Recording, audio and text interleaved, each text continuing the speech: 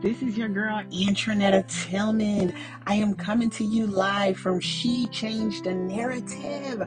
I am so excited. I am stoked because it's been a while, right? And I have been having so much exciting things going on, a lot of learning, a lot of shifts in putting systems in place to help me to be better with time management and being able to be a good steward over my 5 children while managing multiple businesses. This is not about me today, though. This today is so exciting. Why? Because this is something I thrive in this area. Like this right here, so for me, is one of those make it a great day type of mentality shift type of episode that we're going into today.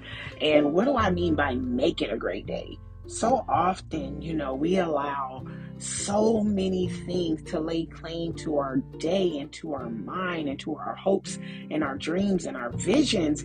And we have this wishful thinking of maybe one day I will reach there, or maybe one day I may, aspire to get there. But listen, you're going to have to determine in your mind, make up your own mind that I will have a great day.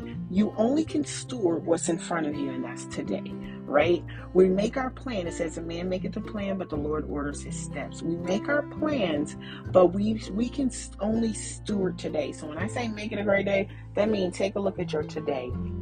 While we plan for tomorrow and vision for our future, we know that as long as we're taking the necessary steps of today, we can reach the intended goal for tomorrow. So today, guys, this is exciting for me because I kind of been talking about it a little by little, but today I'm just going to say Dare to Dream. If I was to put a title to this episode, it's going to be called Dare to Dream. Dare yourself to dream. And I wanted to talk about it from the aspect of dealing with childlike faith. Like, where did the dreamer go? Is one of the questions I would have to ask. You think about a child, right? A child has all these dreams and ambitions. They can fly if they want to in their own imagination, right? After watching superheroes and everything. But as parents, as loving parents, I have a 2-year-old son. Well, he's not even 2 yet. He's almost 2. I have a son who's going to be 2 next month. And his daring to dream makes him want to he gets on the couch. He tries to go and live those aspirational dreams of being the next Superman. But I have hardwood floors, and those hardwood floors will cause him to face a reality that he may not want to face in that moment. So instead of stifling that dream, I'm there below him to catch him. And what is that? What am I trying to speak in this? I am speaking about when a child has these dreams and ambitions and willingness. It's like a faith that they can do anything. Those things have to be fostered. And I noticed that a lot of times those things are killed at a childhood.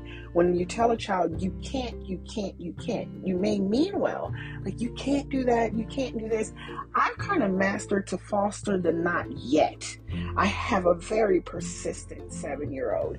Very persistent 7-year-old. She's one of those who helped me understand the scripture that says, ask and keep on asking. But I tell her, God says to pray without ceasing. He says the prayer means to ask, commune. God says to ask him and keep on asking, not mommy, right? Mommy says no means no, or no means not yet, if it's something that is not harmful to her, correct?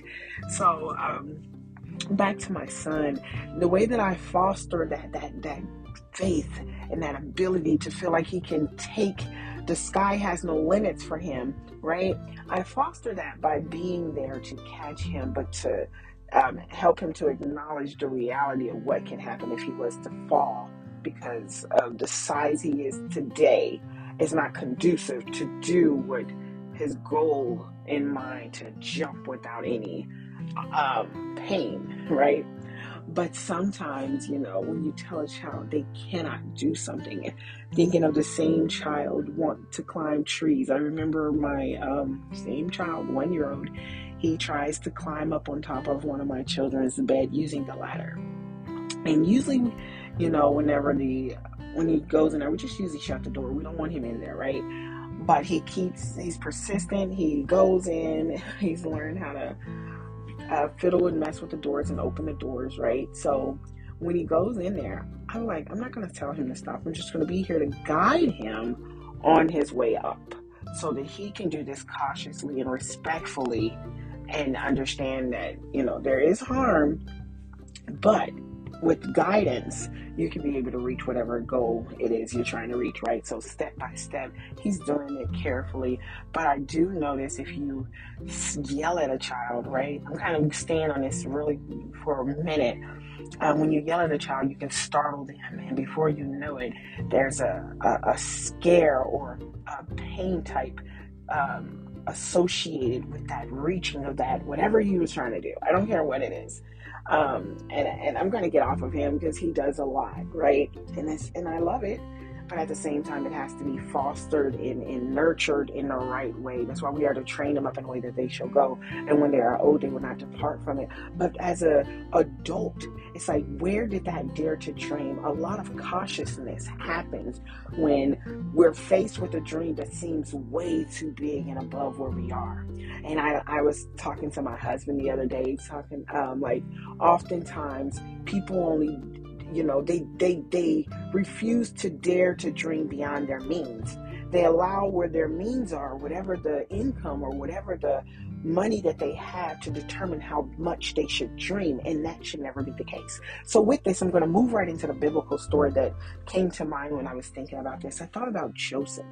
Joseph had a dream that was well beyond his means. Joseph had a dream that one day his parents and siblings and everyone one day will be bowing before him. This didn't make sense, and the one thing that I saw that's vital, when we're daring to dream, we have to know how to protect those dreams from bringing it to the wrong audience. Because if you bring your big, huge, phenomenal dream to the wrong audience, they will stifle it and start to put shackles and bars and imprison your dreams to what you can and cannot do, or what you tried to do in the past and failed.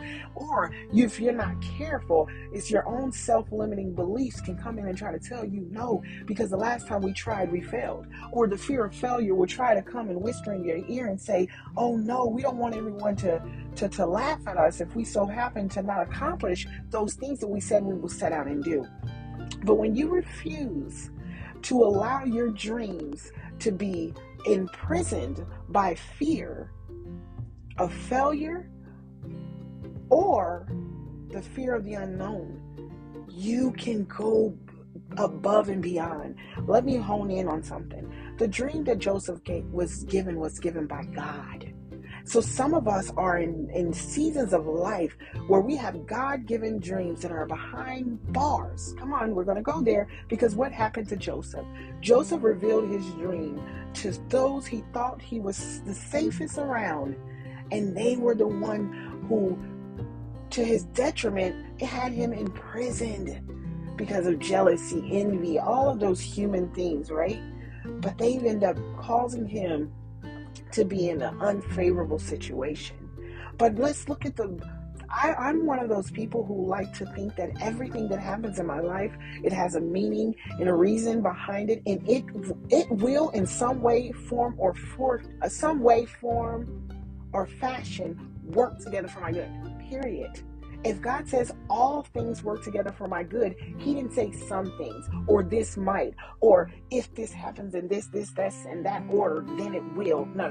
He said all things work together for my good. So in the same thing with Joseph, Joseph is in an unfavorable situation. He's in prison, a place that if someone else would have allowed, bitterness, all resentment. And we have to think about it, right? Not only is he in prison from what his brothers jealously, put him in an unfavorable situation, he's also in prison because the man he was working for, wife, lied on him, right? So we're just thinking about it. One thing after the next is happening to him.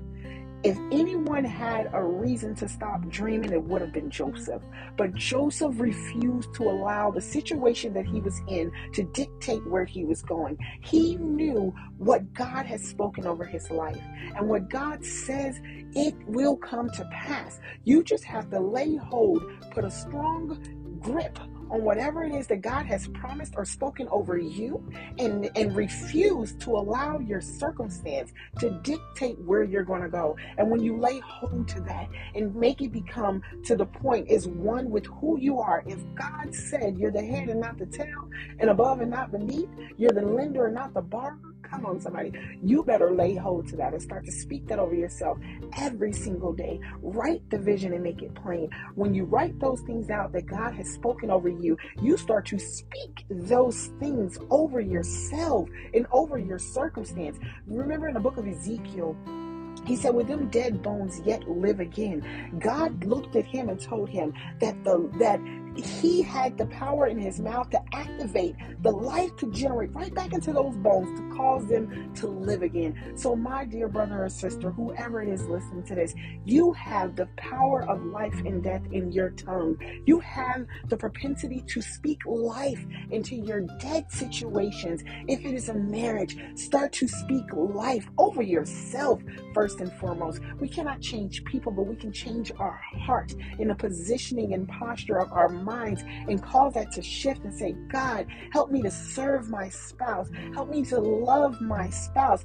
Love is patient, is kind. It keeps no record of wrong. That's a powerful thing, guys. It does not envy. It does not boast. It does not seek its own. God, help me to walk in that love. And if it's your financial situation, the Bible says that God has given us the power to get wealth. And if in another scripture says wealth and riches are in our house, we can start to speak life even over our finances. One scripture that I like to pray about is He will allow us to have more than enough to give to those in need. I'm not saying everyone should be multi-millionaires, but I do strongly believe that you should not. It says, never have I seen the righteous forsaken or the seed begging for bread. Where it shouldn't be in a situation that we're having to beg for bread, and we should be in a situation that we can be able to give more than enough for those in need. I have 5 children, and the Bible says, blessed is a man that have his quiver full. It also says to leave an inheritance for my children's children. So that is my ambition and my dream, to be able to leave behind an inheritance for my children's children. That inheritance supersedes just a financial inheritance. That inheritance is one that is given a wealth to their mind.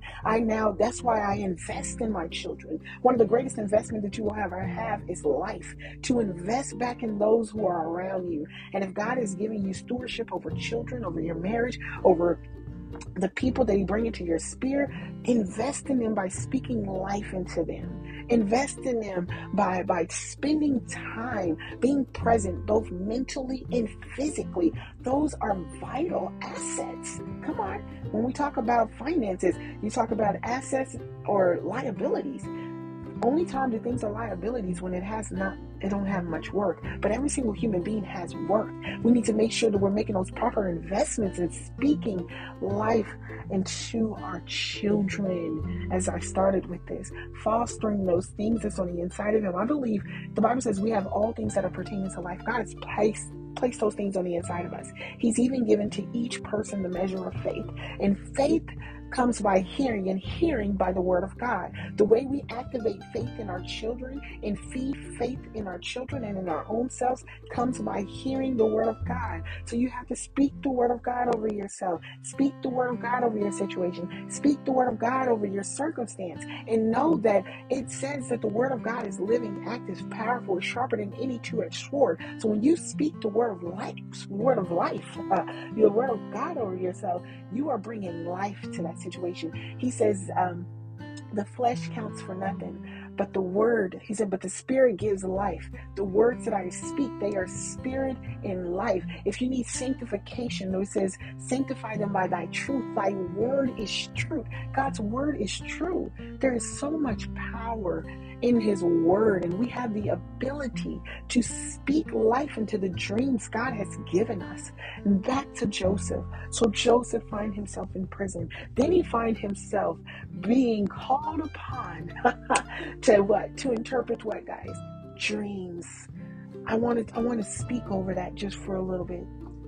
God is going to put each of us in a position to not only live out our dreams, but to be able to activate dreams in others, those dreams that have started to lay dormant. I work with the youth, and one thing that I love and that's so beneficial about speaking into the next generation is you have the ability to change the next generation coming forward by speaking life at a young age, giving them a direction and a focus so they're not aimlessly fighting and misdirecting anger and misdirecting their energy and their talents to things that does not benefit the kingdom of God.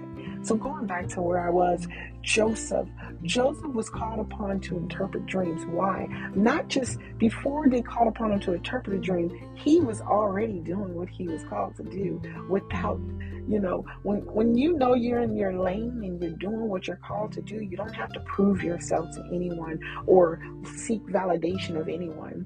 While he was in prison, there were people who were in need of having their dreams interpreted, and he did it faithfully. And by him doing that, he left a good taste on someone's, that goes down with good customer service, so to speak. When we're interacting with other people, you leave opportunity for there to be a good rapport. We should always leave that good rapport. It says that let our good deeds be seen by men, that they may glorify God in heaven. We want people to be able to see our lives and glorify God and leave that good fragrance everywhere that we go. We know that we're going to be hated by many, so that's not what I'm saying. I'm definitely not saying be into people pleasing. That may even be my next episode, because that's something I'm very passionate about not being a people pleaser. I'm very passionate about that, because that will have you draining your talents, your energies, and fulfilling other people's dreams instead of moving toward the dreams God has called you to do. But for me to stay focused on what I'm talking about, Joseph was so focused in on God's will and not his own, that he was willing to interpret a dream in an uncomfortable situation.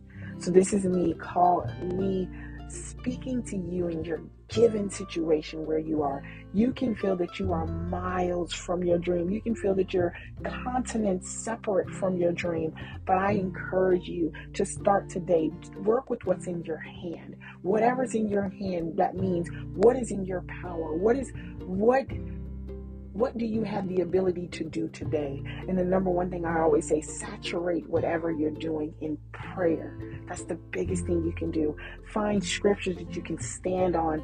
Peter was called out to walk on the water. The only reason why he started to sink, because he took his focus off of the word that called him out there. He told him to come, stand on God's word, whatever it is, stand on it, have faith. If it's just one thing, like I don't know everything, I'm not wanting anyone to get a headache or get their focus off of the main thing. Keeping the main thing is the best way to get through life. So back to Joseph, he's now been called upon to interpret. But then after he interpreted the dream, he was put in the position that his initial dream was now showing forth. But I want to point out one vital thing, and I'm going to end there. One vital thing. When he was now put in that position, his brothers found themselves in need of Joseph. Many people can look at the story and look at this as if they were just bowing down. Like, look, they had to bow down anyway. No, it was more than that. Joseph was now put in a position that he can reach his hand down to lift them up into a better situation. If they would have caught that at the beginning, that don't just look at it that you're down below me. Look at it that I'm now put in the position that I can help our whole family. If Joseph wouldn't have been in all of those unfavorable situations, it wouldn't have built his character to where it was to be able to stand in the position God has called him to. He didn't stop there. He was put in this position by God. Imagine if he didn't go through all of that. He would have been also there alongside his brothers, begging at the hand of someone who may not have had favor upon them to give them any food. I want you guys to think about that. So this is the way the way we're going to end with that one is be willing to forgive those who misuse you or abuse you or overlook you, whatever the case is. Forgive them and really truly let them be in God's hands. Give them over to God and never harbor bitterness that you one day I'm gonna show them, I'm gonna get them back. Those are inner vows that doesn't serve anyone any good, not even yourself. So I want to end this with prayer. I hope that spoke volumes to you, and dare to dream beyond your means. Just dare to dream whatever God's given, whatever God I'm having a moment. Whatever God's dream or vision is for your life, know that it can and shall come to pass, and that no weapon formed against you shall prosper. What God has for you is for you, period, with the T if you know me. That means that's serious, right? Write that on a piece of paper, period. Okay, I'm going to end with prayer. Father God, I just thank you right now for the listener, Lord. I just pray you will bless them and keep them and make your face shine upon them and give them your peace, Lord God. I pray your kingdom come, your will be done. Lord, I pray right now, by the authority given to me by Jesus Christ, that you will stir up the gift that is trying to lay dormant in the listener right now in the name of Jesus. Lord, you know what you have called them to. I make a declaration, Lord God, that you will open up doors of opportunity for them, Lord God. Give them the boldness and the fortitude to walk through it wholeheartedly, knowing that if you be with them, who or what can be against them. I pray that you start to shut doors that need to be shut in their lives. Hallelujah. And I just thank you for it in advance, Father God. Shut all doors to debt, poverty, and wicked and stinking thinking is what I'm going to call it, Lord.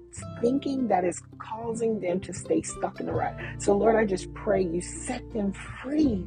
For freedom, you have set us free, Lord God. I just pray for freedom, Lord. And I just thank you for it in advance, Father God. I pray you would just encamp your angels around about them, lead them and guide them, as your word says, that your peace will guard us, but your peace will also guide us. So, Lord, I pray that your peace be their guide as they go forth, Lord God. Let them find direction through your peace that surpasses all understanding. Let them, Lord God, be governed by your peace. Hallelujah. And I just thank you for it in advance, Lord God. And I just pray your perfect will be done. And just let that be embedded on the inside of him, that all things is working to their good, Lord God. Working together for their good, Lord God.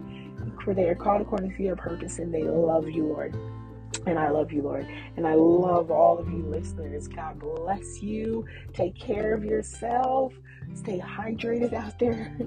And yes, if you want to, I just encourage you to share this with anyone who would like to hear it and who you feel that needs to be encouraged.